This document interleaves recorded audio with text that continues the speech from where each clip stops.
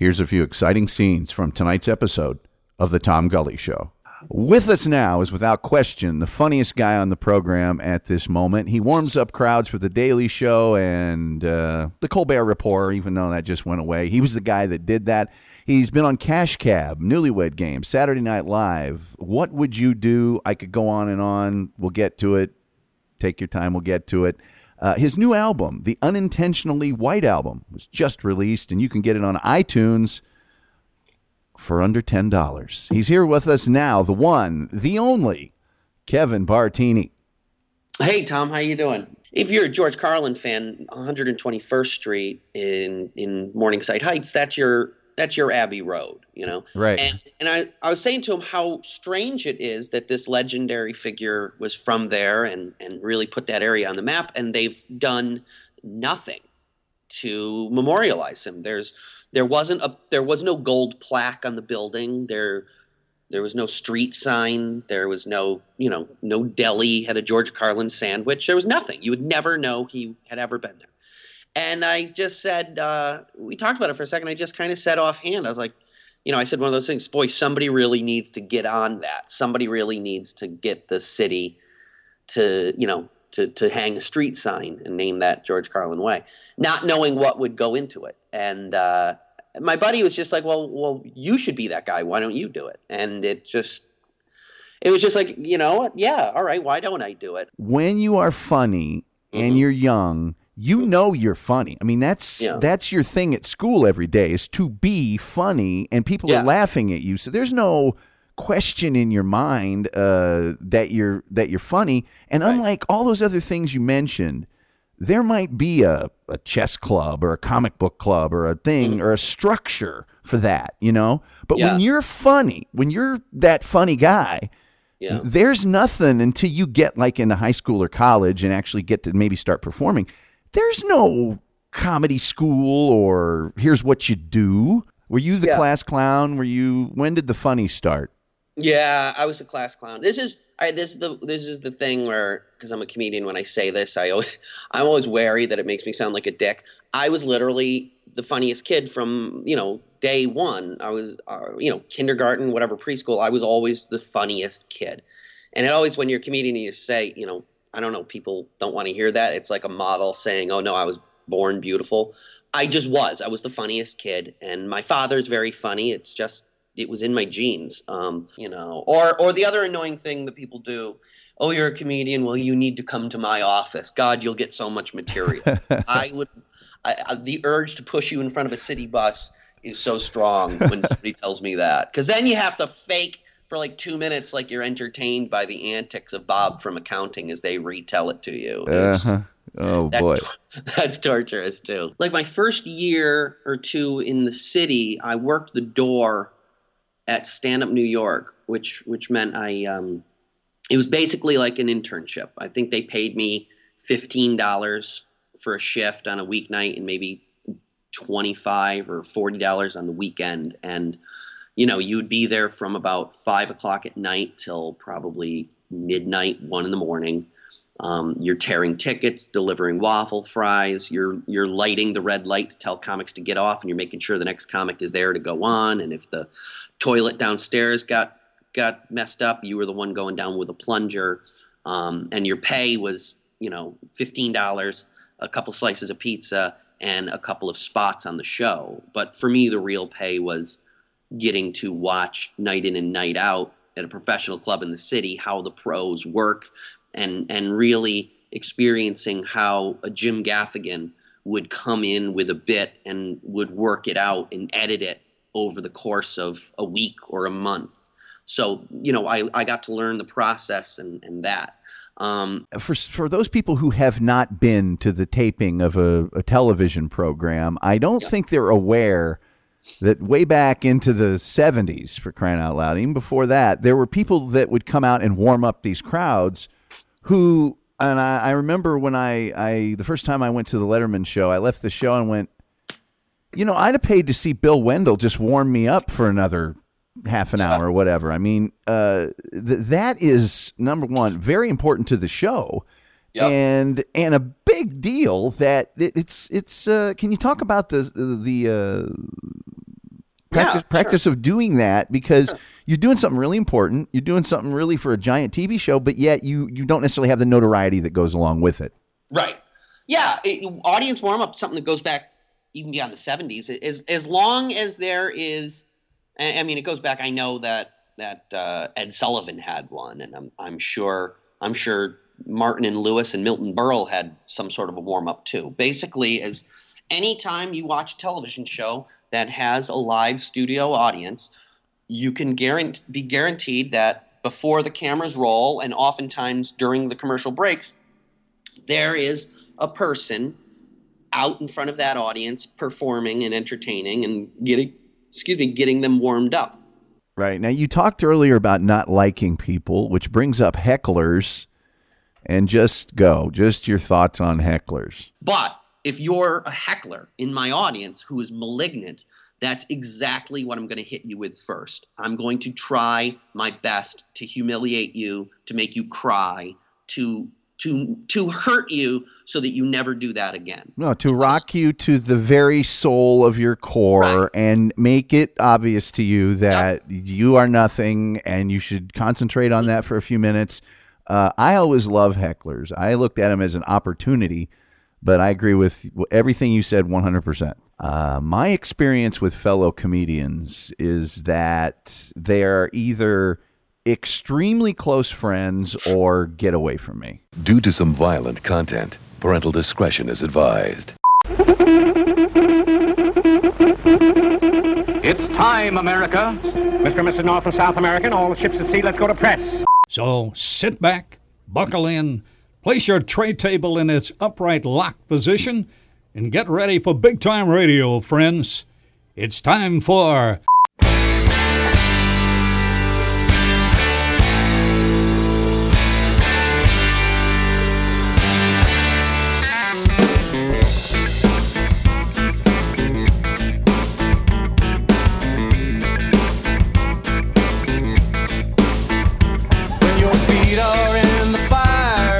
check is in the mail, when your bird is on the wire and your ass is in the jail, when the river calls your name and you answer with a grin, and you wrestle with the blame when the lumber hits the skin, and it's time to pay the toll. Let the truth the wagon roll.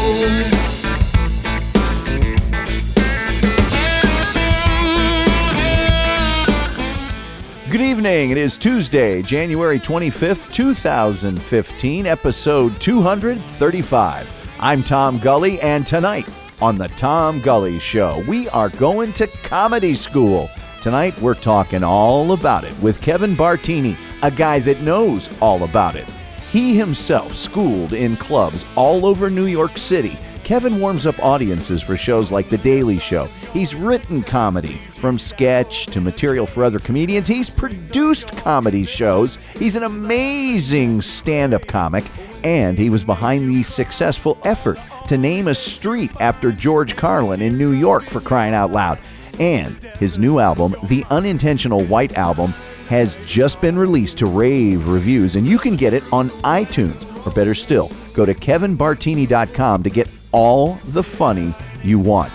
Get ready to hear what it takes to make it in the world of stand-up comedy from the extremely funny stand-up comedian Kevin Bartini, tonight on The Tom Gully Show.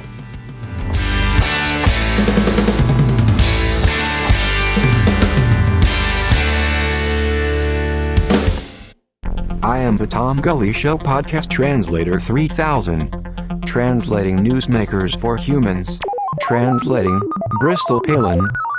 Regardless of what I did personally, I just think that abstinence is the only way that you can effectively 100% foolproof way to prevent pregnancy. Translation. Here's how my special brand of abstinence works. First, I find a muscle-bound simpleton. Then I let him pin my ankles behind my head and pound me like a veal cutlet, encouraging him to thrust his throbbing love sickle into my pulsating meat wallet. Over and over and over again, banging me like a screen door in a hurricane, filling my tampon tunnel with his man mustard. Then, later, believe it or not, I get $20,000 for giving a speech on abstinence. Kind of like a guy with one hand getting $20,000 to talk about lawnmower safety. This has been the Tom Gully Show Podcast Translator 3000. Good day. With us now is, without question, the funniest guy on the program at this moment. He warms up crowds for The Daily Show and The Colbert Report, even though that just went away. He was the guy that did that. He's been on Cash Cab, Newlywed Game, Saturday Night Live. What Would You Do? I could go on and on. We'll get to it. Take your time. We'll get to it. His new album, the Unintentionally White album, was just released, and you can get it on iTunes for under $10. He's here with us now, the one, the only, Kevin Bartini. Hey, Tom, how you doing? It's a party all day. That's great. I'm not the one, the only. I'm a junior, so I'm the one of two Kevin Bartinis, technically. You are the the only one and only Kevin Bartini Jr., however. Yes, that's right. As far as I know. Yes. Kind of already answered my question. What's up? Bartini. Real name or just the coolest hipster drinking name in the history of mankind on Earth? It is my real name, born with it. But it's one of those Godfather things. It was given to my great grandfather or something like that. One of those Ellis Island where they screw up. It was in Italy. It was Bartoli. And they screwed it up at Ellis Island, and I prefer Bartini. So that's what we always had. Very cool. If the comedy thing fails, you're guaranteed lounge act forever.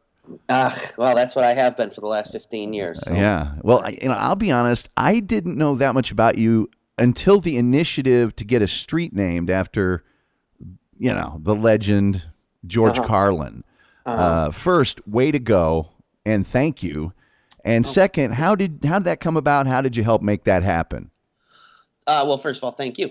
It came about just as a idea, just as popped up in conversation one Sunday afternoon.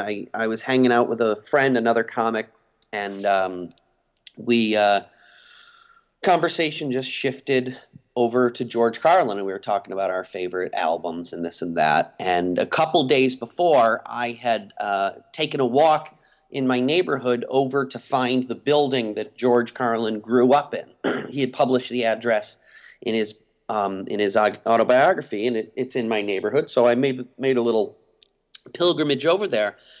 And I was telling my friend that afternoon how strange it was to go over to that street, to that block, to that building where George Carlin lived, maintained a residence for well over 40 years. I mean, that was his home, and where he did so many of his albums were, especially early routines, were about that neighborhood. And if you're a George Carlin fan, 121st Street in Morningside Heights, that's your Abbey Road, Right.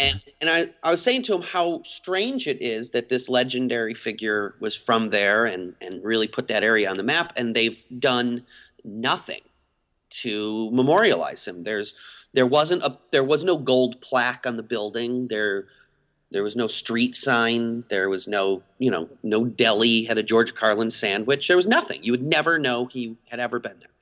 And I just said, we talked about it for a second. I just kind of said offhand, I was like, I said one of those things, boy, somebody really needs to get on that. Somebody really needs to get the city to hang a street sign and name that George Carlin Way, not knowing what would go into it. And my buddy was just like, well, you should be that guy. Why don't you do it? And it was just like, what? Yeah, all right. Why don't I do it? I'm probably the perfect guy for this. I live in the neighborhood.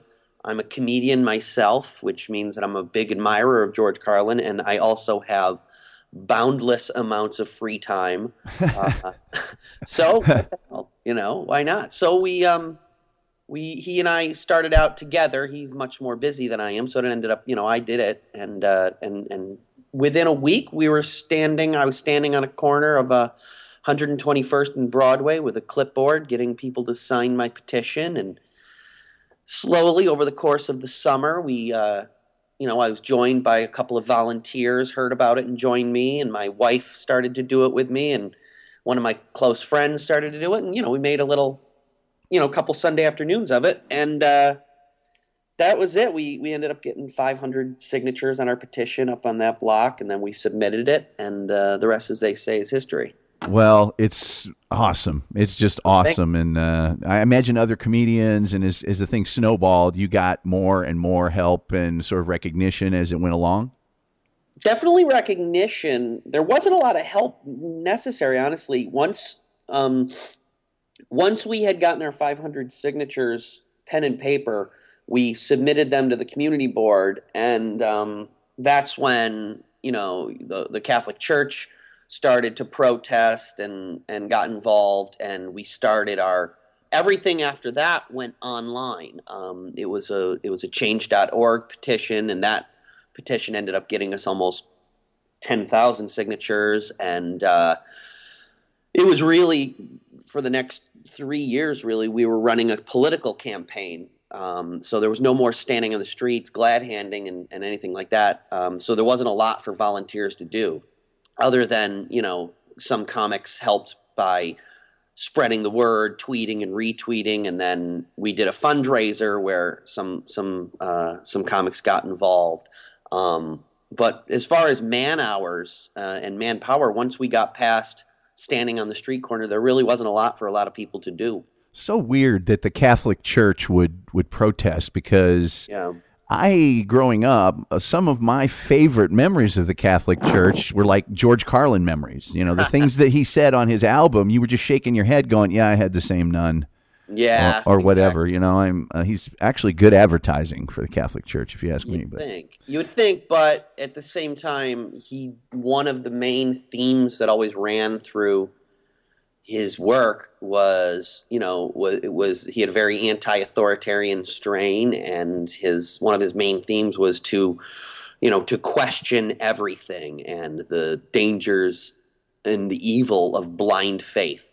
And when you're the Catholic Church, two things you need are blind faith, and you need people to believe that you have authority over them. And somebody pokes holes in those, that's bad for business. So I think really that was the biggest threat that he was to them was, certainly I was a born atheist. I didn't, I went to Catholic Church, but I knew I didn't believe in any of that from as soon as they were telling me.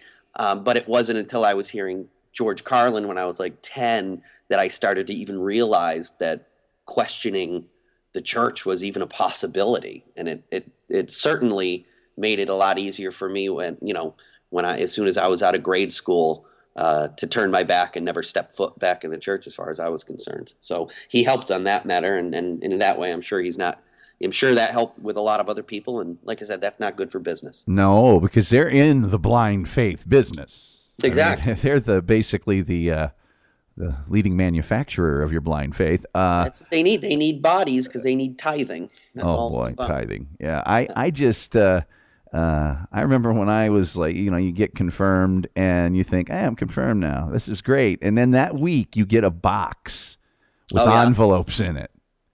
And it's really for your tithing. Yeah. I just remember the whole time I was in it going, well, these seem like good basic guidelines. Don't kill anybody. Don't do their wife, But these other people have the same rules we do.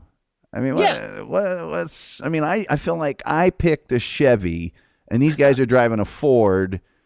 And I guess that gets into Lenny Bruce a little bit. But I feel like we're kindred spirits to a certain degree because of the first thing on your sizzle reel.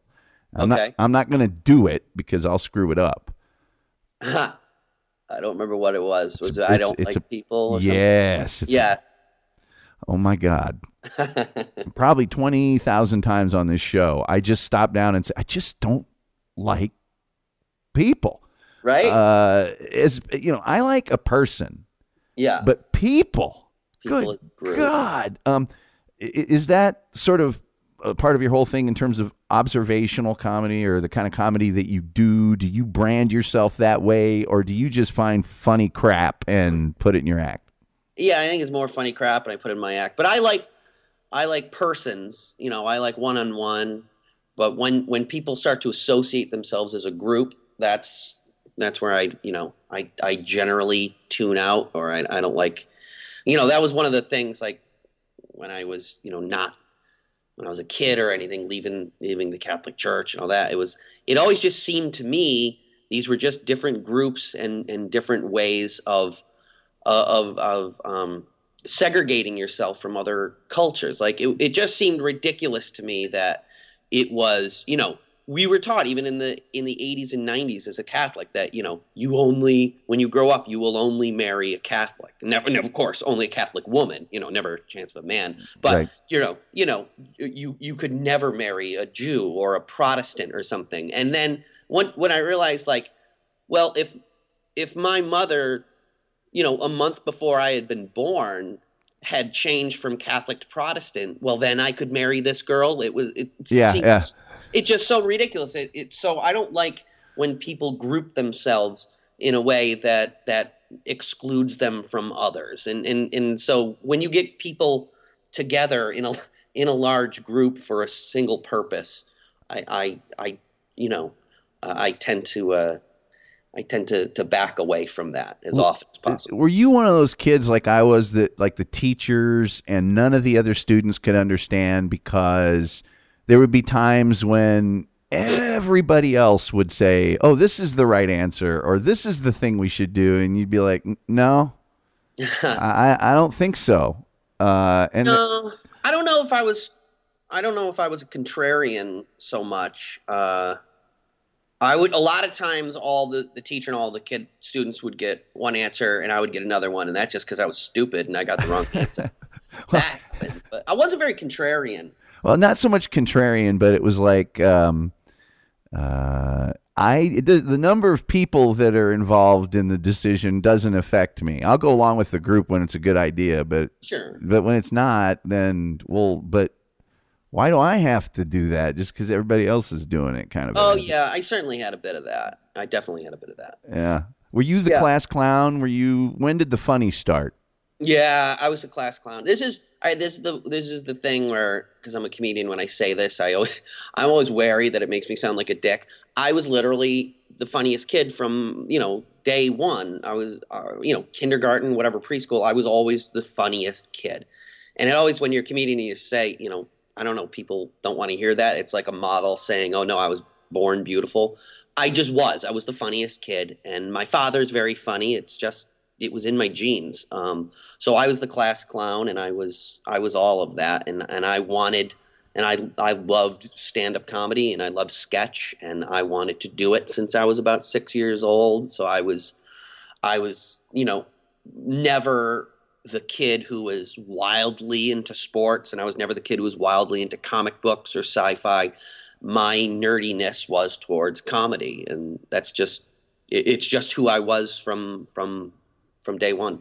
It's so strange because, I did stand up for 3 years, long before you were born probably. And I'm not, I'm not comparing myself to you at all. But I will say this, when you are funny and you're young, you're funny. I mean, that's your thing at school every day is to be funny and people are laughing at you. So there's no question in your mind that you're funny. And unlike all those other things you mentioned, there might be a chess club or a comic book club or a thing or a structure for that, But when you're funny, when you're that funny guy, there's nothing until you get like into high school or college and actually get to maybe start performing.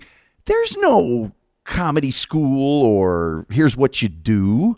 You just kind of evolve, right?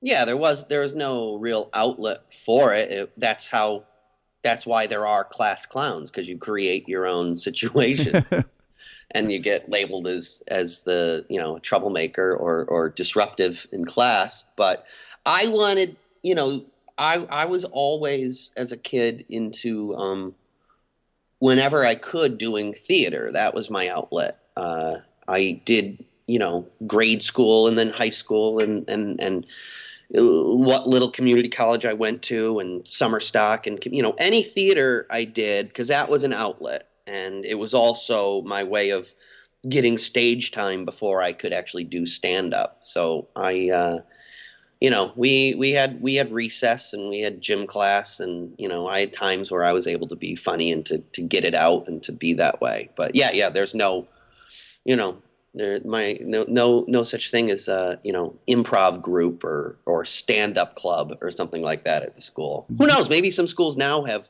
I wouldn't be surprised if some schools now have teach some improv or something like that. Wouldn't be a bad idea. Do. But back in our day, that certainly didn't happen. No, in our day it was called hanging in the hallway. Yeah, exactly.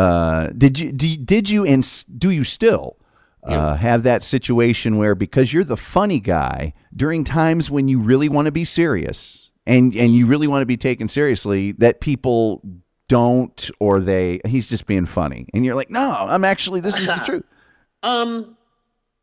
Maybe a little, but no. You know what? I'm pretty good about turning it off now that I do it as a profession. I can be just people are often, I think this happens to a lot of comics, and I think it feeds into why people. I already know what you're going to say. Why people think we're all just depressed or something like that, because when you meet us in person in real life and have a conversation with us, we're not all bells and whistles and every moment trying to make you laugh. I'm capable of just having a conversation, as we have now for 15 minutes, where I don't feel the need to answer every question like a wise ass or always be getting the laugh. So I think people who know me, know when I'm being serious, and know that I certainly can go off on a flight and be funny, or be on, I'm the fun uncle, who does stuff in a restaurant, whatever, that no adult normally would do, and that kind of thing. But I don't think that it's hard to take me seriously. Probably. I don't know. Maybe I'm totally off on that. Maybe that would be a better question to ask my wife or my friends or my family or something like that. But right. Well, I can definitely turn it on and definitely can turn it off. Which is one thing, like my wife notes on sometimes that amazes her about not just me, but about comics, is she'll be backstage at a show, like in the green room, and we'll be, hanging out and just talking. And I could be talking about, about any subject, whatever it is, with another comic, and having just a regular, boring, nothing conversation and chatting. Hear the host do my intro, stop, walk on stage, do my time, have a great set, walk back off stage, and then just get right back into that conversation with that other person without skipping a beat. Like, we can, there's a way of turning it on and turning it off that we can do, which is interesting for people who, to see, who don't do that. She's remarked on that, many times over the years. Well, she gets a peek behind the curtain to the inner world of the comedian that many people would probably think they like, but it's not always. Yeah. Horrify many people. Yes. She's gotten. Now, do you get annoyed when people come up to you and they find out you're a comedian and they say something funny? Because Kip Addotta one time, somebody did that to him. Uh-huh. And to this day, when he sees them, he yells at them. I don't understand that. To me, it was always sort of a compliment. Not that I was always in the mood to, say something funny, but. Yeah, no, that's pretty much the worst thing you can do to a comic if you see them in a public setting or something, is ask them to be funny, ask them to turn it on, because it's something we turn on. It's not something you can do on command. And if the situation is being set up with somebody demanding you be funny, that's an unfunny situation to begin with. Unless you turn it around on them and, well, what do you do? Insurance. Well, would you just do a quick claim for me? Or what I used to say was, I would love to, but could you do me a quick favor? Get 200 people, get them all really drunk, a microphone and some lights. Yeah. And I'll do like 15 or 20 minutes worth of jokes for you. Yeah. Yeah. People, it happens. It happens often, or the other annoying thing that people do.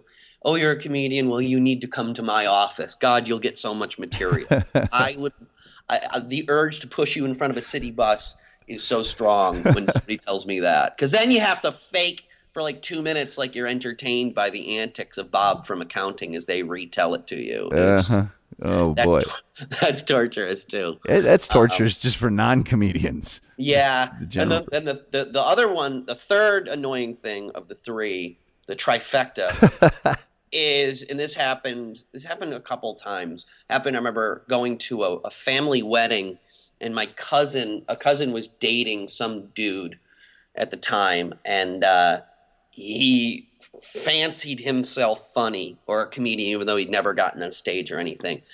And of course ended up seated at our table, and just, first thing he said, "Oh boy, everybody's in trouble tonight with you and me here," and thought we were going to be like Abbott and Costello or something and doing routines. And the entire night he was just trying to be funny, just trying to impress me with how funny he was. And it made for one of the longest nights of my friggin' life. The only people who enjoy a night like that are like my wife and my brother-in-law, who can just see the look on my face and just enjoy that I'm being tortured and that there's really no way out of it. Like, for them, that's hilarious, and they get to enjoy it. But those are the three things. Don't ask us to be funny. Don't think we're going to be funny together. And don't tell us about the funny things at your work. Other than that, we're lovely people. Yeah, right. Especially if you buy drinks. Who were your comedy influences other than Carlin? I mean, I can remember the first time I saw Saturday Night Live, and I think Robert Klein was the host or somebody, and I just went, I want to do that. And then I saw the sketches and stuff, and it was so new at the time. I just said, this is the stuff I want to do. Do you remember that moment when you took what you like and applied it to what you want to do? Yeah, it was definitely the first cast of Saturday Night Live. Were big because like Nick at Night in the 80s would run half-hour clip shows, basically full sketches though, of some of the best of Saturday Night Live original cast, so in 30-minute increments. So I would watch all of those, and then on the stand-up side, it was all the guys who were big in the 80s on the cable landscape. So you're talking about a young Jerry Seinfeld and a young Tim Allen and a young Louis Black and Ellen DeGeneres and Paula Poundstone and a guy named Dennis Wolfberg, who I really liked. Oh, wow, yeah. Boy, I haven't heard his name in ages. He's dead. He died. And that's a good reason. Yeah. He won. He won like some award, like the, American Comedy Award, Comedian of the Year or something, and then he died tragically very shortly right thereafter. And it wasn't even a drug thing. I think he either had a heart attack or cancer or something. But he was great, and then Eddie Murphy, and the list goes on and on. My favorite was Jerry Seinfeld, but I was a fan of just about everybody back then, and whoever came on. Whatever, each night a different cable channel had a show. So who had whatever 4 comics they were showing, I was a fan of that night. Right. Well, I was so lucky because at the time I was sort of, 10, 11, 12, 13, 14, Saturday Night Live had hit, and there's this show. I wish I could get the box set. HBO had a show called On Location, which I think was the first ever show that put on full uncensored comedy, and I had seen people like John Biner or even Frank. They did a Frank Gorshin, and you'd see them on the Tonight Show or something, do their quick 3 minutes or whatever it was. But when you got to see them do the full show, the one that got me was Robert Klein. I mean, he was just pulled me straight on in. And that's when things really took off. And as you say, there was suddenly a comedy show on every channel. Yeah.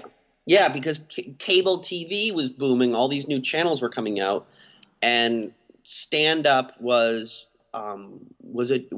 something that they could produce cheaply. All you needed was a brick background and a microphone and a spotlight and a comedian that you paid $500 to, and that, and bing bang boom, there's your show on a little budget that they can that they could produce. So it killed stand-up for a while. It was called the boom, but it ended up killing the industry for quite a while. Oh, there was a point in time where there was the rate of stand-up comedy clubs opening was just phenomenal. I mean, it was like at one point 300 comedy clubs in Boston. Yeah, and everybody was being paid astronomical sums, and what I make now to headline on a show is oftentimes not as much as the host would make back in the 80s. Yeah. You know, it was ridiculous. Everything was, but it's just like everything else. It was a bubble. Everything was bloated. Everybody was every comic was making, you know, a fortune and performing every weekend at a different club. Every city had more comedy clubs than they had comics, and it was all over TV.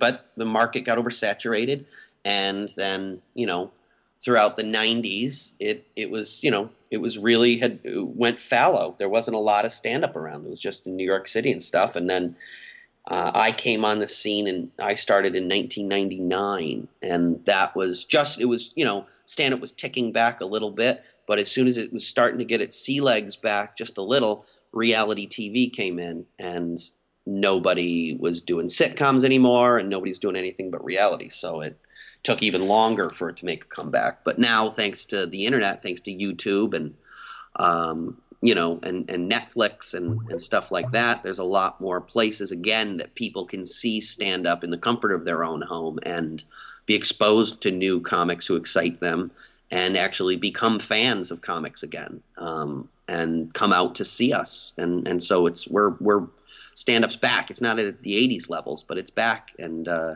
it's a viable art form again, which is wonderful. Yeah, and I think there's a lot more different kinds of voices in stand-up comedy than there used to be. I mean, yeah, you know, not that things were, you know, universal back in the day, but, you know, you had your standard Henny Youngman guy. You had your, you know, there was a lot more standard. Now there's a lot more opportunities for female comics, I think, and there's just a lot more voices out there. Well, there's a lot more, yeah, and it's easier for somebody to find their audience, you know, thanks to internet, thanks to Facebook, thanks to Twitter, thanks to all this kind of stuff. So you could be a guy whose stand-up is really personal to your experience, to, you know, say, for example, you're nuts for the WWE, you know, and you're a big wrestling guy. You can literally, you know, do all the stand-up and talk all you want about the WWE, even though in a general comedy club, 85% of the people don't give a shit that the Royal Rumble was last night and couldn't tell you, you know, three current wrestlers. But thanks to the internet, thanks to Twitter, you can actually find your audience, and you can find a bunch of people who are fans of what you're into, and they're the ones who will flood to you. And you only need to sell, you know, over the course of a weekend at a comedy club, maybe a normal sized club, 500, 1,000 tickets to be a success. So if you can target your market and your fans, you can talk about what you want to. So that's why you're also seeing a whole lot more of variety, because guys have the freedom to now do whatever they want on stage, and if they market themselves right, they will find their audience. Well, and if a girl likes a certain kind of snarky female comics attitude, or a certain number of them, it's a lot different than like you say, going into a comedy club and, you know, it's carte blanche, whatever's up there. Right. You can go straight to the fillet, so to speak, of what you like. Yeah, and you don't even have to go to the comedy clubs. You could be, you know, like there's this whole segment of the, you know, the nerd comics who are into the comic books and the superhero culture. Well, they don't even need to go play the real comedy clubs. They can come to your town and do a coffee shop, or you know, or literally a comic book store or something like that, and find their audience there. You don't even need to go to the Chuckle Hut. There's Chris Gore is a friend of mine, and he's doing stand-up comedy out in L.A., and they do a thing called Kings of Cosplay, and it's an actual show where they improv in the costumes as the superheroes. It's actually kind of funny if you're into the superhero thing. Yeah. Now, do you remember the first club you played? Oh, yeah, absolutely. Well, the first club I played is called Comedy Works, and it's in Albany. Still there in a different location, but that's the first one. And I did their club basically exclusively for a year when I first started, because they were the closest comedy club to my parents' house where I lived. You know, I was like 19, 20 years old. I hear you. I got the same story. Yeah. I would do the Comedy Works. And back then I would probably only get up 3 times a month, because they would only have shows on Friday and Saturday nights, 8 o'clock, 10 o'clock. And they were wonderful to young comics, to, you know, to guys in the area that wanted to try. So there was there was a handful of us, and they would give us 5-minute guest spots at the beginning of the show, but only on the 10 o'clock show.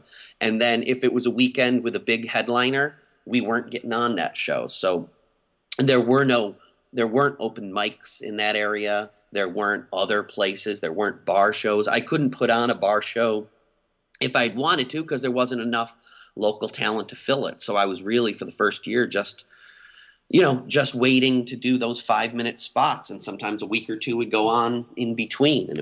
But that's what I did, and that's why I had to, once I had my a little bit of maybe 5 or 7 minutes worth of an act that I cobbled together. That's why I moved right to New York City right away. Do you remember the first time that somebody came to you and said, "Hey, we want you to do a couple extra minutes"? Not a couple extra minutes. I do remember the first time when I was doing the guest spots at the Comedy Works that one of the headliner of the weekend came up and was complimentary. And I remember I was actually doing the Friday night 10 o'clock show. I did a guest spot, and the headliner was Kevin Downey Jr. And he came up, after, and he said, "Hey, you were funny. Why don't you come back and do the shows tomorrow night?" So that was a huge compliment. So I came back the next night. I think I even got to do the 8 o'clock and the 10 o'clock because the headliner had, liked me. And then that was the first, because there were some other guest spots there that night too. And it was only me got invited. And it was wildly complimentary. And and for him, it was nothing. It was, right. "Oh, hey, you're a funny kid.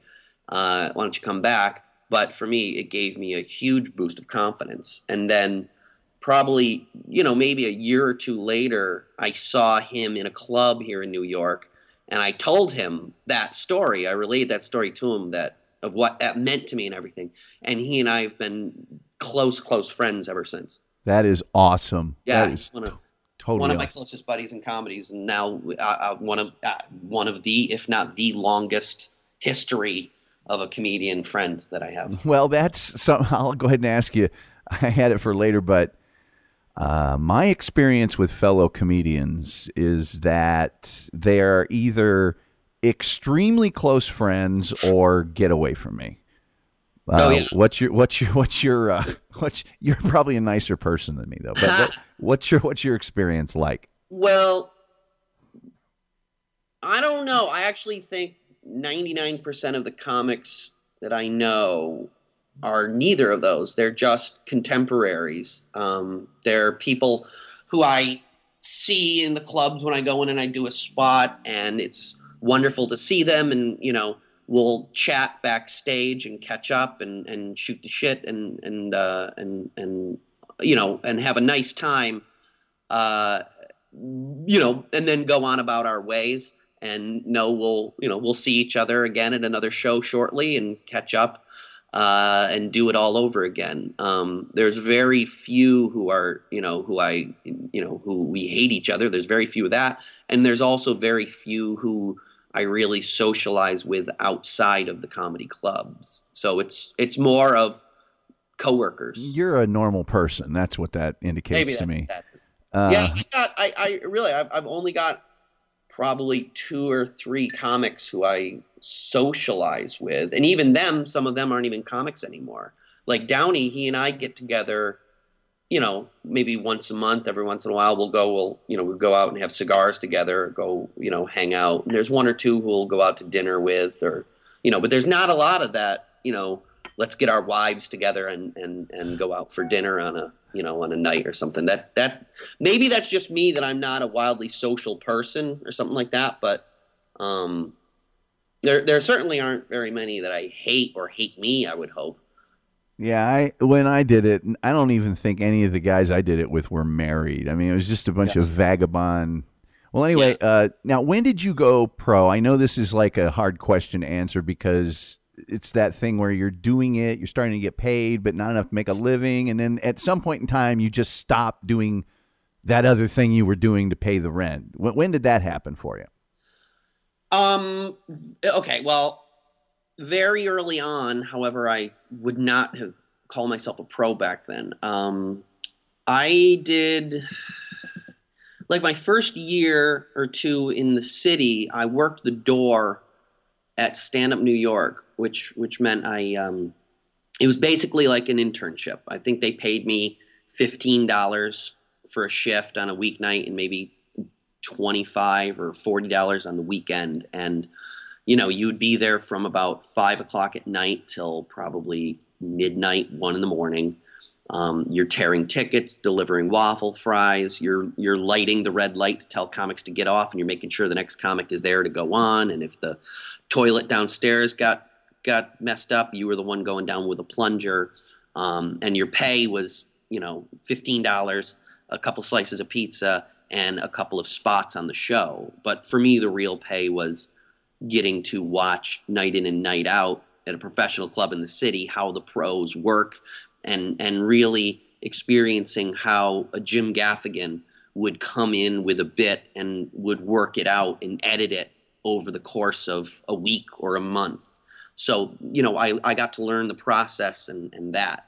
So I did that for a while and was also working like as a temp and, doing some menial day work, working as as a caterer and bartending, that kind of thing here and there to pay the bills. And then I got into producing shows on my own, like the new talent shows, which are big in New York City. They're also called bringer shows, which is basically the new comics to get stage time in real clubs in New York because of such a demand for stage time and because the clubs have Dave Attell and Jim Gaffigan and 300 guys just like them that they can call and fill their lineup with at any night. They don't have a lot of motivation to put on basically open micers who haven't proven themselves yet. And so the way that new talent gets on the show is to bring audience. You have to bring 8 people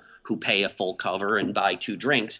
And if you get your 8 people, you get to do your 7 minutes of stage time. And if you don't go on. So because I was working at the club, I got brought in to start producing those. And that I did for a number of years. And that afforded me, I was not a professional comic, but that afforded me not to have to temp anymore and not have to bartend. And then, I did that a couple of years, and then it had been once I quote unquote turned pro and stopped doing that, yet didn't have a day job.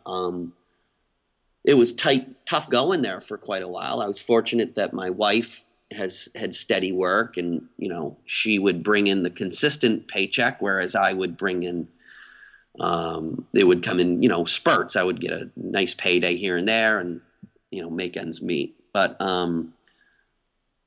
I don't know when I would probably only about 5 years ago. It was probably when I got hired by The Daily Show that you could say I actually turned pro, because then I was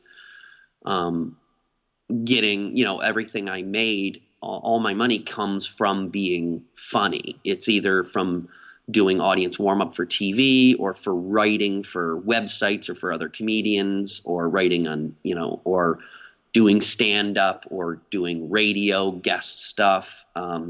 So everything comes from being a comedian. But I don't know if there was I never had that specific date where I tipped my desk over and gave everybody in the office the finger and said, I'm going pro. It was different for me because of the producing and everything else. Right.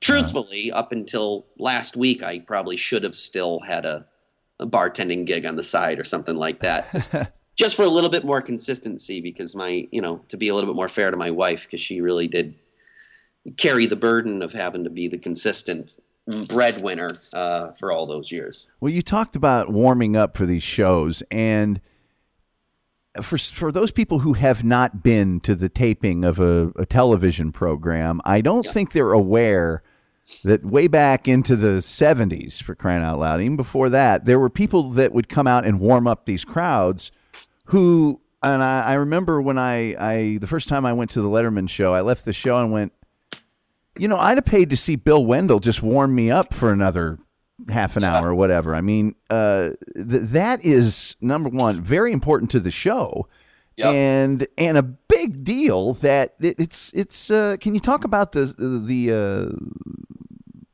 practice of doing that, because you're doing something really important. You're doing something really for a giant TV show, but yet you don't necessarily have the notoriety that goes along with it. Right. Yeah. Audience warm up, something that goes back even beyond the 70s. As long as there is, I mean, it goes back. I know that Ed Sullivan had one, and I'm sure Martin and Lewis and Milton Berle had some sort of a warm up too. Basically, as anytime you watch a television show that has a live studio audience, you can be guaranteed that before the cameras roll, and oftentimes during the commercial breaks, there is a person out in front of that audience performing and entertaining and getting them warmed up. My job is to go out. I mark the beginning of the show. I mark for the studio audience. I'm the beginning of the entertainment for that night. And now, unlike, when you're the opening act at, just doing it at a theater, opening for somebody, or opening, say on the road for some big comic at a theater. The job that is just, they have a comic go out and do 25 minutes, and people are there to see stand up, and that's what they get. And, here my job is to be a bit of a cheerleader, to get them cheering, to get them excited, to get them pumped up. But it's also my job to, obviously to be funny, but it's also my job to deliver a message to the audience from the producers, from the, of what is expected of the audience.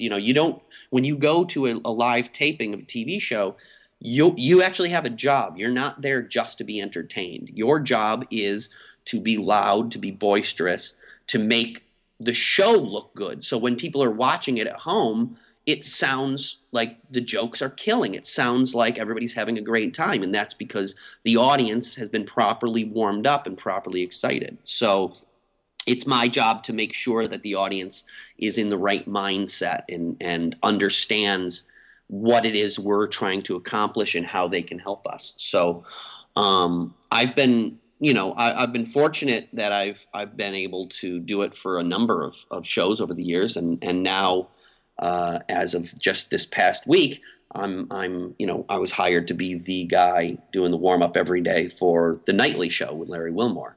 So that's exciting for me. Hey, congratulations. Thanks. Yeah, thanks. This is a nice one because the Daily Show and Colbert and everything else everything else I've done. There's been one or two shows that didn't last that I worked on, but I would be quote unquote a warm up guy. I would be one of two or three on a rotation, and you get into that job on a standing show like the Daily Show that's been around forever, as one of the backup guys. They have their main guy. He's there every day, but some days he can't be there. He's working comics. Oftentimes he has to fly out or leave on a Wednesday night, so they need somebody there for the Thursday taping. So I was one of the guys, and I would only be booked when the guys ahead of me in the pecking order couldn't do it. So it wasn't consistent over the course of the last 4 years between the Daily Show and Colbert. I've easily done over 100 episodes, but it was, there would sometimes be weeks or even months that go by where I didn't get a call. So it was nice to do, but it was nothing consistent. Now this time, I'm the guy, so I have the guarantee that each episode is mine to do unless I go on the road, and then I'll have a backup. So I'm really excited about that. This is the first consistent paycheck I've ever gotten since I started comedy. Excellent. That is outstanding. Congratulations. Thank you. Yeah, I'm pretty excited about it. That's the thing with stand-up comedy, and you mentioned it earlier, is it's not that you don't make any money, but your money comes in such, bizarre cash flow that steady gig is just golden. Yeah, exactly. It is. There are nights, if you're in New York and you're performing night after night, even if you're a professional with TV credits and a history, you're still more shows than not. You're not even getting paid to do them. And then if you are getting paid, it's only $25 or $50. It's not, you certainly can't support a family on that. And then, then you go on the road and there's money there. And every once in a while you get a corporate gig or a college and that pays you thousands. But, you never know when the next one of those is going to pop up. Right. Right. Now, you talked earlier about not liking people, which brings up hecklers. And just your thoughts on hecklers. I don't know. I don't dislike hecklers. You have to. The first thing you have to do when you're doing stand-up and when it comes to dealing with hecklers is you have to really quickly ascertain what their motivation is and then how to respond accordingly, because by definition a heckler is anyone who disrupts the show. So anyone who speaks, anyone who whatever to take focus away from the performer is heckling. So, but that doesn't mean that all hecklers are created equal. Some people may be talking or something and may be expressing that they agree with what you just said, or they may be thinking that they're helping by adding a punchline for you, or they may be just talking too loud to the person next to them who missed part of the last joke or something like that. Or you said something and they all are talking about the guy at the table who is the living example of what you said or whatever. Right, exactly. And so those people, they don't have malice. They're not doing it to be dicks. They're not. So then there's those other hecklers who do have malice, who are doing it to tell you suck, or are got offended by a joke you did and now want to ruin it, or are too drunk and want to make the show about themselves, or are just entitled pricks who think the show is about them. There's a bunch of, the other side of it. So you have to quickly ascertain what's their motivation. Is this somebody who's well-intentioned and you just need to ask them to keep it down or even ignore them? Or is this someone who is malignant and has the potential of ruining your entire night and your entire audience? In which case, then you decide what to do. If somebody's malignant, my feeling is that we have an unwritten social compact between the comedian and the audience, and that is there's one microphone and there's one spotlight, and they're both pointed at one person, and that's me. And 300 people are in that room. 301 people are in that room. 300 of them paid to be there. They made the decision to go. They paid their hard-earned money to be there. They bought their drinks to be there. And the reason they're there is to see the one guy. And so if you are heckling and are malignant and are doing this as a way of, potentially ruining the night for those 300 people, for everybody else who got a sitter, paid for parking, etc., made this their night, then it is my job to put you in your place, to stop it as quickly as I can. And I always feel like when I'm doing crowd work, I will never make fun of somebody for something they can't change. So if you're in my audience at a TV taping, I'm going to make fun of you for wearing an ugly sweater. And if you're a 20-year-old dude, I'm going to make fun of you for, being a frat guy looking date rapist or something like that. But I would never make fun of somebody for having, janky teeth, or for going bald, or for being fat, or for whatever, having terrible acne, whatever it is. You can't change it. I'm guessing you're self-conscious about it, and you're here to have a good time, so I'm not going to do that. But if you're a heckler in my audience who is malignant, that's exactly what I'm going to hit you with first. I'm going to try my best to humiliate you, to make you cry, to hurt you so that you never do that again. No, to rock you to the very soul of your core, right, and make it obvious to you that you are nothing and you should concentrate on that for a few minutes. I always love hecklers. I looked at them as an opportunity, but I agree with everything you said 100%. Yeah. And that's where I think a lot of times when you see those videos of comedians on stage, the ones that are so controversial, like, oh my God, he said faggot or something like that. He probably didn't do a joke about that, he's probably dealing with a heckler and trying to make him cry and using words that are effective to that.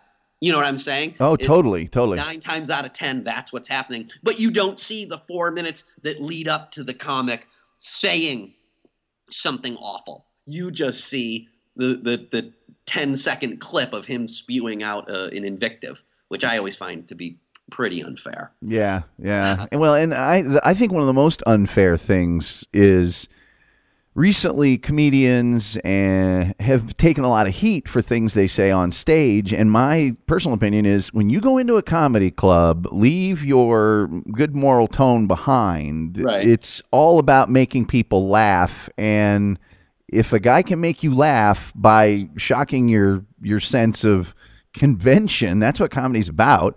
Yeah. You can't then say Gilbert Gottfried said this about the earthquake in Japan or whatever. That's his job.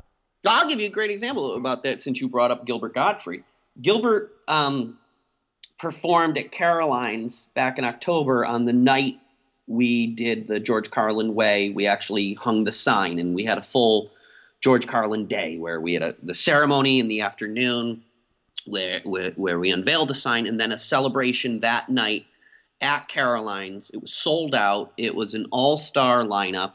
It was presented by George's daughter, Kelly. His brother, Patrick, was there. They took the stage. The room was filled with George Carlin fans. And Gilbert ended up stealing the show because what he did is he went on, and you can find it on YouTube. And it's an amazing set. He went on, and in the first minute or two, very early on, he said something about George Carlin, like complimentary. And weirdly, like only 2 people in the room clapped or something. And he just glommed onto that right there. And he turned it into, apparently everybody else hated George Carlin. And so he just riffed for 8 minutes or so of how he's the same way. So he took on this persona that he's glad George Carlin was dead. And fuck George Carlin, and the best day of my life wasn't when my kids were born, it's when I found out George Carlin was dead. And I didn't believe in God until I found out that George Carlin was dead. And this kind of stuff. And you're thinking that, the balls of this guy on this night where we're celebrating him to do that and to say such offensive stuff in front of his daughter, in front of his brother.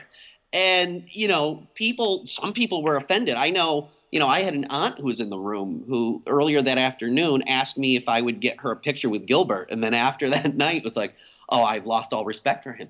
But he literally pulled it off and had the set of the night because he wasn't afraid to try that and to be purposefully offensive. And the thing you had to understand was it was 8 minutes making fun of the fact that the audience didn't applaud enough when he said something nice about George Carlin, and they were all there to celebrate him to begin with. Well, come on.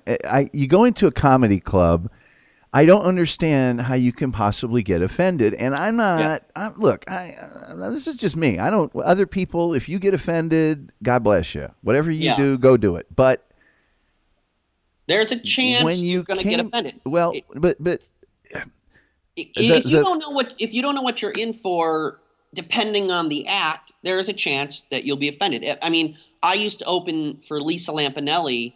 Kill. Now she was one of the other ones. She brought me down to New York. I met her in Albany my first year, and she would take me out on the road and before she was a star and before people really knew what they were in for, if they were just coming to a comedy club to see a show and they had no idea and it's just whatever, catch as catch can, whatever comic you're going to see, they didn't know what her act was. And I mean, she was freely throwing out terms like fag and chink and spick and queer and this and that. And every racial slur and every joke was at the expense of somebody in the audience because they were black or because they were Asian. And that was the entire act.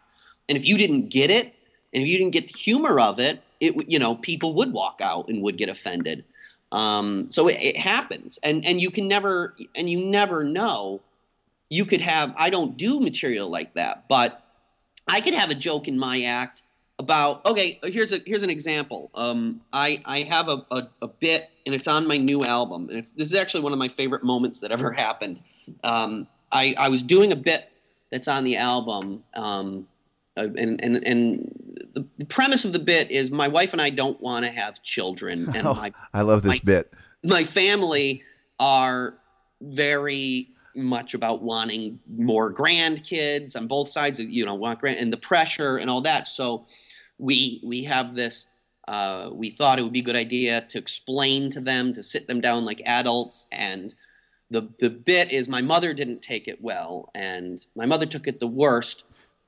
She actually said, well, what if you were to conceive a child in a lab and I were to carry it to term for you? And I said, then the punchline after that is the only time in my life I think it's ever remotely appropriate for my mother to come in contact with my sperm is when she was doing my laundry. It's a joke, right? It is a joke, which always gets a nice laugh, and I always like to leave a little pause to take a nice breath before I say when she's doing my laundry, because it makes people for a second uncomfortable. Like, well, where's he going with that? They start to finish the sentence in their head and stuff. Yeah, exactly. Yeah. So I'm just to give you an idea of how a joke like that could offend somebody, and probably did. I was doing it at Gotham Comedy Club one night, and in the room, right in the middle table, there was a table of 50 to 60-year-old transvestites or transsexuals. Dudes who looked like, were trying to still dress like Judy Garland, but ended up looking like Liza Minnelli now. You know? Yeah. And I'm not painting every transsexual with the same broad stroke here, and I'm not saying that everybody who cross dresses or anything like that does it because of awful sexual abuse in their childhood and their formative years, but obviously some that is the case. Yeah.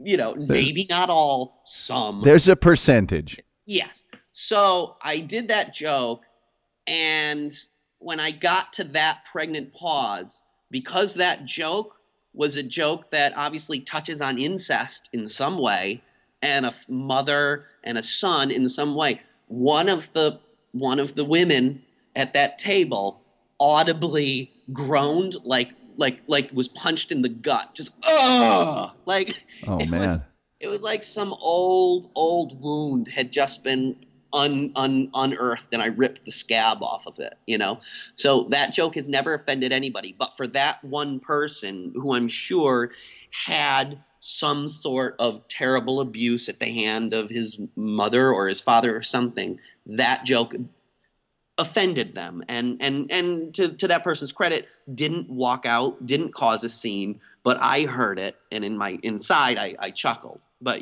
that's just an example. Like you don't know. Every person in the room has a different history, right? And has had different traumas. I was just doing a documentary the other day about this subject, and I was doing an interview, and I said, because stand up in a bit, it's a piece of art just like anything else, and you could do a painting of a raindrop, and everybody looks at that painting of a raindrop with a different perspective. One person just sees it as a raindrop. Another person sees it as a comment on pollution, and another sees a raindrop as one of the, water, one of the basic elements of life. And then another person's brother drowned and is, has a reaction because it's a drop of water, and that's what killed their brother. And so through their prism, that piece of art is taken very differently, and they're offended by it or they're upset by it. So you can never cover your ass 100% that you're not going to offend somebody. No. But again, it's like I said with the hecklers. I know when I do a bit, if I write that bit and there's no malice in my heart when I write it, then I have nothing to be worried about. And if you're offended by something, then that's on you. Yeah, because the thing that used to just freak me out is that I'd get off the stage and go back to where I was supposed to hang out, and someone would come up to me and just be really shaken. Like, I can't believe that, and I would just, because when I'm on stage, I don't care. Yeah. And then afterwards they come up, and it was always very surreal. I would always be, it wasn't really meant to make you upset. Right. And I would always say the same thing to him. And this sometimes would make him more mad, is that maybe you shouldn't take your comedy quite so seriously. Right. Yeah. People don't, that's the thing now, thanks to the internet. People don't get in your face as often one-on-one. They'll just go home and blog about it or tweet about it. Yeah. Just leaving an eternal scar against your name digitally. Yeah, exactly. Because I've not had a lot of experiences where I've been confronted after too often. It happens every once in a while, but like I said, as long as the bit you wrote, you don't have intended malice, then you can sleep at night. And I know some people are going to find any joke, there's some element that's going to offend somebody, but for the vast majority of everybody else, it's gonna tickle them, and that's what I'm shooting for. What advice do you have for young comics? Some guy that's wanting to get started today. Get out of it. Don't do it. I need the money, and you're gonna take a gig away from me eventually. So just quit. No. My best advice that I always tell young guys is, if you're just starting out, don't invite your friends or your family to see you for the first 6 months to a year. I think that's very important. And the reason is, I think you really need to learn to get your proper footing, to get comfortable on stage, to get a couple of jokes under your belt, to get a little bit of confidence. And the way you do that is, first of all, you're going to bomb 99.9% of the time for your first year. You're just going to suck, and it's nothing personal. Louis C.K. and Jerry Seinfeld, they sucked their first year too. Everybody does. You can't run until you learn to walk. So don't burden yourself with knowing that there are people in the audience who you're going to have to face over the breakfast table the next morning, or you're going to have to see at family functions the next month, or those people are going to be judging you. Why put yourself through that? Go in front of an audience that doesn't know you, that's not going to remember you, and tank, and realize that if the people are coming to a professional show, they're going to see, like when I was doing the Albany days, they would see me do 5 minutes and suck, and that would be the end of it. Then the real show starts, then the feature goes out, and the headliner goes out, and those people, by the time that show is over, are already 90 minutes of entertainment removed from your 5 minutes of awkward. And they're going to leave, and they're going to be driving home, and they're going to be talking about the headliner who did great, or the headliner who tanked. They're not going to remember the 5 minute guy who struggled up there. Unless you piss your pants in front of them or run off stage crying, they're not going to remember you. And they're going to come back and see you again in 6 months, and they're probably not going to remember that they saw you then. So just realize that you are absolutely anonymous at the beginning. You can fail with anonymity. It's dancing like nobody's watching, because nobody's going to remember you. And from that, you have the freedom to grow and to experiment and to learn.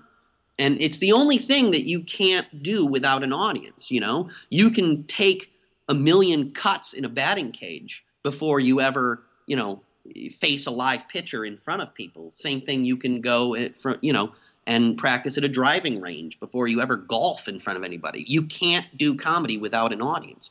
So don't let anybody see you until you've at least got 5 or 7 minutes where you're not going to embarrass yourself. Don't put yourself through that. That's the best advice I can give somebody. That is awesome advice, and I think it also affects the other side of the coin, which is, I think they had it in the movie Fame, but I saw it a million times doing stand-up. A guy goes out his first night, brings all of his friends in, and he's the funniest guy in the world. Because they're all cracking up because they're his friends. Right. And then, that's also another fake kind of bolstering yourself that's going to lead you down a path of, I don't really know whether these jokes truly work because I haven't tried them out on people that don't care if they do or not. Yeah. So. Yeah. And it gives you a false sense of security. And then the second time when you go to do comedy and everybody is a stranger, you're like, what the hell happened? You're knocked on your ass when you're not getting laughs. Yeah. Now your new album, the Unintentionally White album, just released a couple weeks ago. How do you view your albums in relation to your stand-up? Are they collections of things that you've said, okay, this is a body of work now that I can put out there because I've moved on to new material in my stand-up? Or how does that relate to the way you market yourself as a stand-up comedian in clubs? The first album was that. The first album, Showing the Horses Who's Boss, came out in, I think, 2010 or 2011, which basically that one was, I had started to headline, so it was the 50 minutes that I was doing on stage as a closer, but it was 50 minutes of bits and chunks that may be 5-6 minutes long each or whatever, but they were the best stuff that I had written in my first 10 years. There wasn't and then this album, which took me about 3 years to write, which is a process of pulling old material out and replacing it with new and that. This album has more of a through line, more of a theme to it. You can hear my voice as a comic more because I've matured, and I still stand behind Showing the Horses Who's Boss. I think it's a very funny album, and I'm very proud of it. I think the second one is better because it's more theatrical. It has more of a voice and more of a character throughout, and one bit flows more into the next. And so that's what I'm hoping that my next album after this, and hopefully comes out in 2-3 years, is better than this one because I keep growing. And so I'm now in the process of trying to come up with my next 5 or 6 minutes. And from there, the next hour comes. But I don't know, I have to really dig deep and think where am I personally? Where am I socially? Where am I politically? Where am I falling on the map? What are my opinions? What are my feelings on what's going on in the world and in my personal life? And how do I bring that to the stage? And, that's where the next album will come from. It won't be just a collection of different bits that I've done. It will be, here's this guy, here's what he thinks about himself, his family, and the world around him in that time. It'll be more of a time capsule. So I'm like I said, very proud of the first one. I'm wildly proud and excited about this second album. I think it's a definite step forward for me.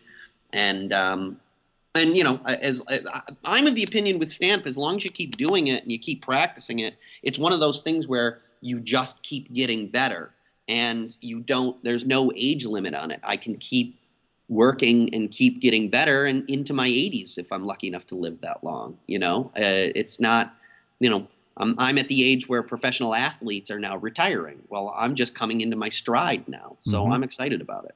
Well, the Unintentionally White albums on iTunes, $9.99. That's like the cost of a burger, and it'll last forever. You can laugh at it forever, which I think we'd all agree you do not want to do with the burger. Yeah, right.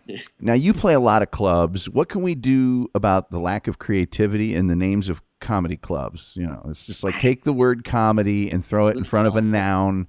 Comedy Dungeon, the Comedy Outhouse, the Comedy Hospice, the Ha Ha Hut, the Giggle Pit, that kind of stuff. Laugh tracks, the comedy clubs. It's. I don't think we can do anything. I think it's a tradition. I think you have to generally have an awful name for a comedy club. Well, there are some decently named clubs. New York City is pretty good about that. We don't have a lot of terribly named comedy clubs. I mean, we have, Caroline's and Stand Up New York and the New York Comedy Club and Broadway Comedy Club and the Comedy Cellar and Gotham and all this stuff. There, we don't really in New York have any, giggle holes or anything like that. It's not known, but they're certainly, they are still out there, and it's hard when when people when you tell them you're a comic or whatever, and they're impressed, and then they're like, oh, well, where are you playing next? Well, now next week I'll be at Uncle Chuckles or something like that. Yeah. It doesn't sound like you're a, perfect, it drops you right back down to you're a clown doing child's parties. Yeah. Well, I was doing it when the Caravans, because the clubs really hadn't opened, say, west of the Mississippi. Yeah. And, or west of the edge of the border of New York. And, Chicago had quite a few, but I guess the point of it is the club that I played most frequently was comedy night at the Sheridan. Yeah. It wasn't even a comedy club. So, I mean, right. Now being a New York comedian of note, I'm going to go ahead and assume that you might have had a brush or two with Greg Giraldo. Absolutely. Can you talk about him a little bit? Because I just think we lost somebody amazing there, and like kind of like Bill Hicks. We just got to keep that alive by bringing him up. There's so many guys I know that love George Carlin or that love Richard Pryor. They've never even heard of Greg Giraldo simply because they don't watch Comedy Central or they don't kind of keep in touch with the top comedians anymore. And can you talk about Greg a little bit?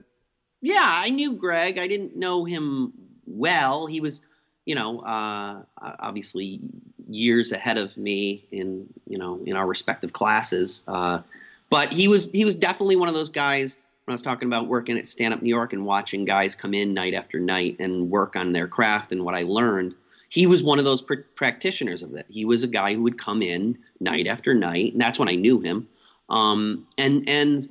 And work on a bit and take an idea and go up and just riff on it and talk on it. And then the next night you'll see that he took what was funny from the night before and pulled out a lot of the stuff that wasn't and kept getting it tighter. So he's definitely, for writing and everything, is definitely somebody who was an influence on me big time. He was a nice guy.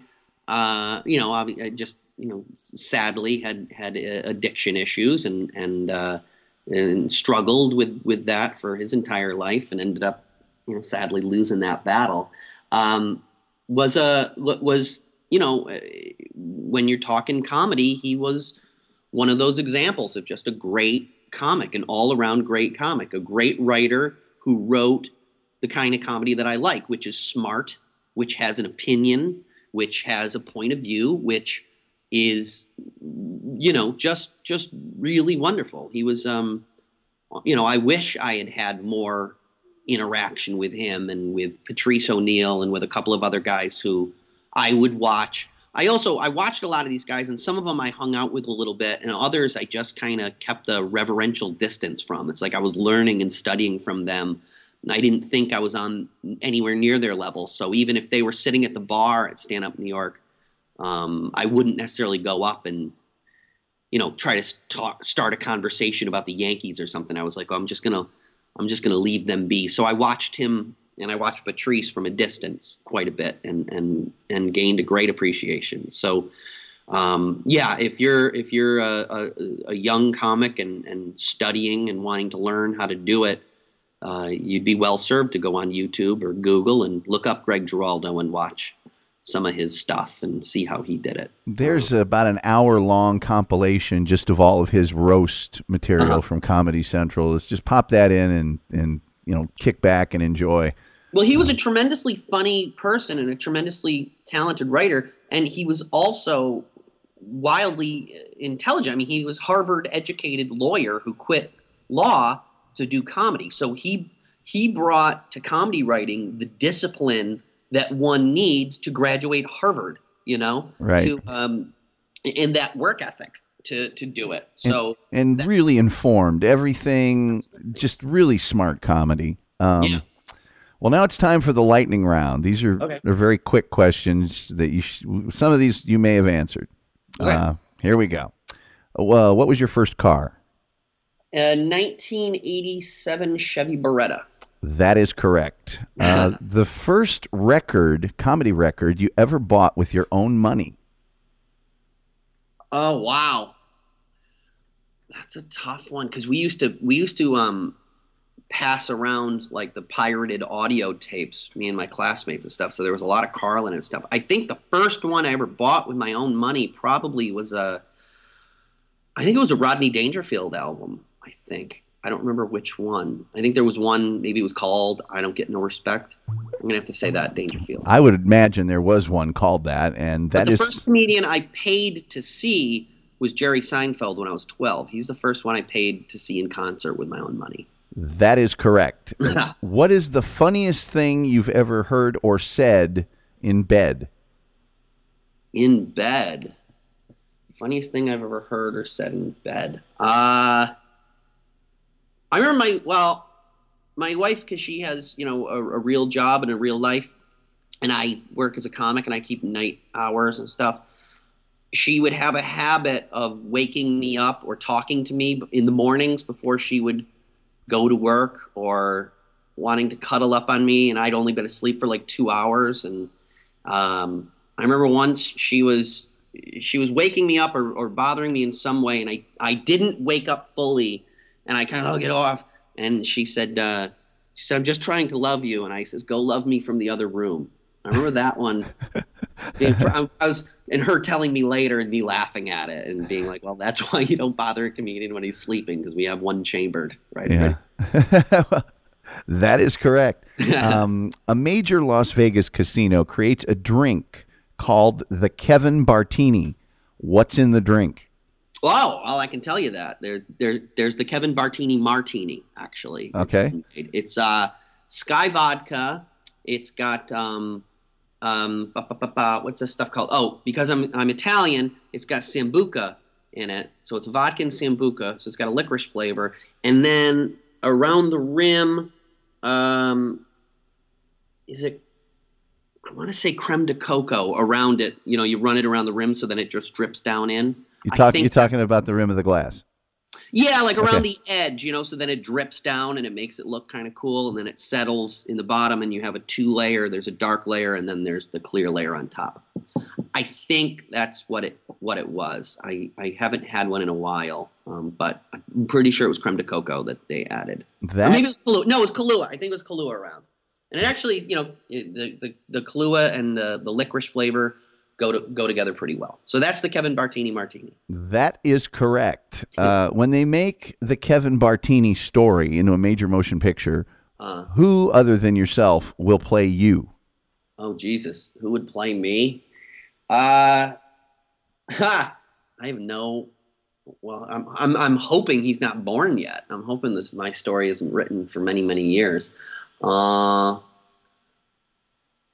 Unidentified spermatozoa is correct. Yeah, well, it's tough because also I don't keep on top of who the young actors in Hollywood are to extent. So I think there's a little brown-haired kid on Modern Family. So I don't know his name though. So he would probably be an odds-on favorite.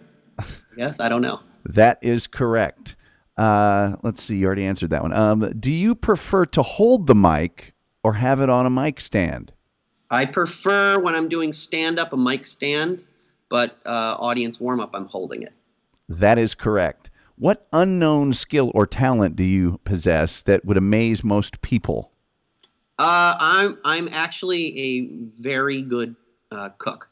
My backup was when I was in high school and stuff. I always worked in restaurants, and I worked and I would work in gourmet, really good restaurants. And I started out as a dishwasher when I was like 13, 14, but I was bored with that, and it wasn't stimulating and challenging. So I would wash the dishes as quickly as I could so that I could go down and pitch in somewhere in the kitchen. And I always figured if comedy didn't work out, I could work as a cook. So I'm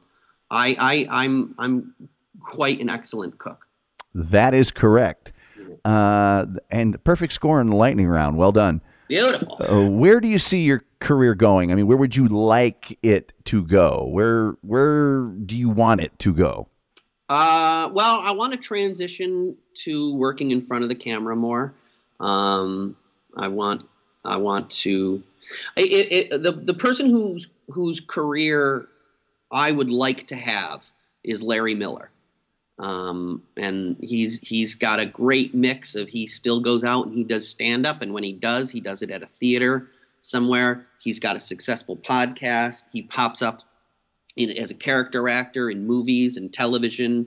He can write. He can do whatever he wants to do. I don't need to be Jerry Seinfeld, and I don't need to be I don't need to transition into being the big movie star or something like that. As long as I can make a comfortable living, have the freedom to do artistically what I want to do, That's where I would like to be. So the ultimate goal of that would be a Larry Miller. I think I really respect what he does. He's incredible, isn't he? Absolutely incredible. The Aristocrats. Mm-hmm. The joke that he tells about the piece of pie.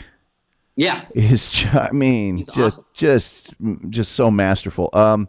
Speaking of Aristocrats, since you've heard my album, the closing track on my album, Pumpkin Fucker, that is my Aristocrats. I saw that Aristocrats in the theater, and I left that night and I started to write my own. I didn't want to do exactly the Aristocrats, but I wanted to create a bit, how outrageous, a situation, and keep adding it. And by the end of that summer, it was like 18 minutes, and then I've trimmed it down to like the 6 or 7. But that is my Aristocrats joke, and I closed this album coincidentally with it. Well, the album is the Unintentionally White album, and you can get it on iTunes. What's the best way for people to keep track of you and what you're doing and when you're coming to their town? Best thing, well, follow me on Twitter. I'm at Kevin Bartini. But the best thing you can do is just go to kevinbartini.com. It's your one-stop shop. You can find the link to my Twitter and the link to my albums. My calendar is on there.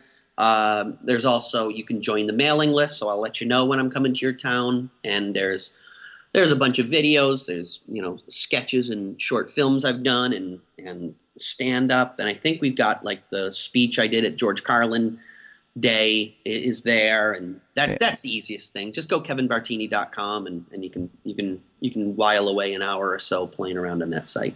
Well, hey, thanks a lot for spending the time with us. Best of continued success, and give us a scream if we can ever do anything for you.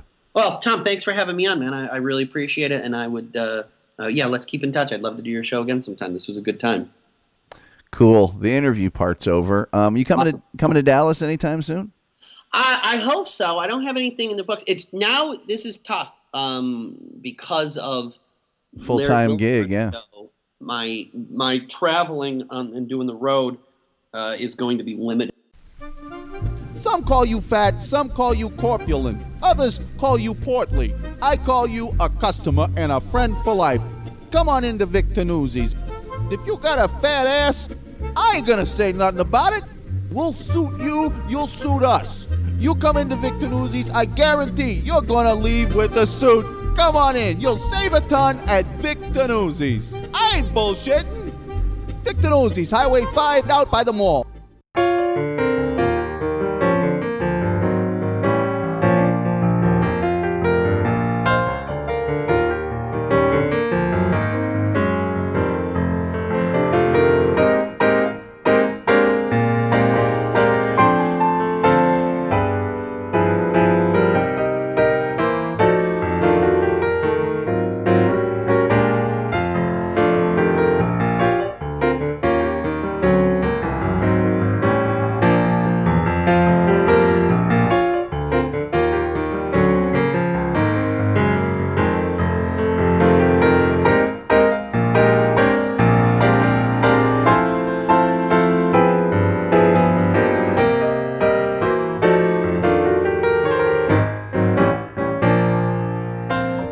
We'd like to thank Kevin Bartini for any courtesy laughs he may have issued throughout the program.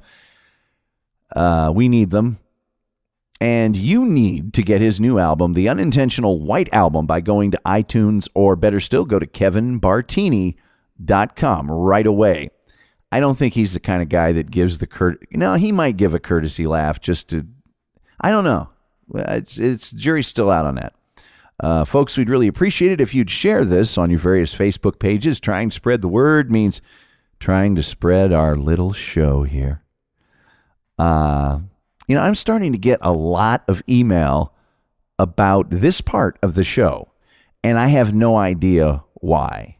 I've started to just kind of talk during the ending because nobody listens to it anymore. Well, when I had the standard ending, and people would hear it, and then they would just quit listening to it because they'd heard it before, and that's the end of the show. There was really not. I mean, I couldn't even, in good conscience, look at those people and say, "Why are you doing that?" Because it's like, well, yeah, you do know it's the end of the show, so why would you? So I started doing it, and I'm getting lots of mail email, and mostly positive. Although I get lots. We talked about hecklers. I get so much internet hatred. You guys would not believe the amount of internet hatred that I get. It's kind of staggering. We just did the Dave Herman show like an episode ago, and there are so many guys named Harvey Fartknocker or Jack Meoff that are they make a page like a page for a person, and then they post one time and close it and run away and stuff. I mean, it's just there's a lot of internet hatred directed at me daily, and I think maybe this part of the show. If I had my browser open right now, I'd just go to my Facebook page and start naming these people. Maybe I'll talk about them. Maybe this is the part of the show that I'll always end, because it's every week, man. There's another 5 total trolls. We'd appreciate it if you'd like the Tom Gully Show, not me, but the show on Facebook too, if the mood strikes you. And of course, there's always the TomGullyShow.com. That's where you can find out everything about the show. There's the Tom Gully Show store, filled with top quality name brand merchandise that just happens to have my logo on it. And just the value and quality, they just seep through the internet when you're looking at that stuff. And we always encourage you to subscribe on iTunes for free, because if it's free, it's for me. Always go to the web version of our page. Don't go to the mobile version. If you got your phone, at the bottom it'll say see web version. Go there and then subscribe by email. That's the best way to do it. But the web version's just, number one, much cooler, and number two, has more stuff on it. So do what we ask, please, because we're begging you. Follow us on Twitter at Atomic Palooka 2 so I can increase my clout and cred ratings. Because if I get enough points, we're all going to go to the Aces. You, me, and Reg Dunlop. I do not know if Ogie will be there. That'll do it for tonight. I'm out of here. I got to go talk to some people. Hey, you know what? I got to talk just briefly yesterday at the Collegiate Gridiron Showcase Bowl Game Media Day. It's kind of a cool bowl game. What it is athletes from every single division of college football that are invited to this bowl game. It's kind of a combine for the NFL past the bowl game season. So these are guys that are trying to get a look. And we were out there, and guess who showed up? I'm out there with the great Dave Michaels of the North Texas Sports Network, and did not expect to be on the air, but ended up being on the air. And who's there but the amazing, the hilarious, just a great dude, Andre Gerard, the 5-time Pro Bowl center of the Cowboys. Dave used to have a show with him, and I'd show up there once in a while. It was just great to see him and Dave together. And I don't know, maybe Dave's going to put the band back together. Just maybe. That'll do it for tonight. I'm out of here. Shout out to Andre Gerard. By the way, go to Andre Gerard's Center of Attention. It's his foundation that does hugely good work. And they have, this is the coolest fundraiser in history. They have a kickball game. And NFL players and celebrity and all these people are playing kickball for charity. It's awesome. That'll do it for tonight. I'm out of here. I got to go talk to some people. I'll talk to you much later. Each night, Jay Johnson, the great Jay Johnson. Go to jayjohnsonmusic.com. He brings us in with the Truth Wagon, and just an incredible singer-songwriter. And each night, we take you out with the Catch-22 Blues by Russell Alexander and the Hitman Blues Band. Those guys are working on some new stuff and freshening up some old stuff with some horns, and they are my favorite blues band. So go to hitmanbluesband.net or hitmanbluesband.com. If you go to the .net address, you can get 9. I don't know why I keep trying to say 7. I think it's because lucky 7. You're lucky to get these, but not 7, not 8, but 9 free blues songs from the Hitman Blues Band. All you got to do is sign up for their newsletter. And believe me, this newsletter, it's not one of those like LinkedIn or something where they hit you each day with a new doodad or widget. No, it's like once a month, maybe. And 9 delicious blues songs from those folks. So we will see you next time. Well, the bug can't lift a twig for a dog that's nothing big, but he don't want to. And the dog can't grab a cat, or a raccoon can do all that, but he don't want to. And I dream of you at night while you hold your baby tight, but he don't want you. You can see it in his eyes from the way he tells you lies. He don't want you.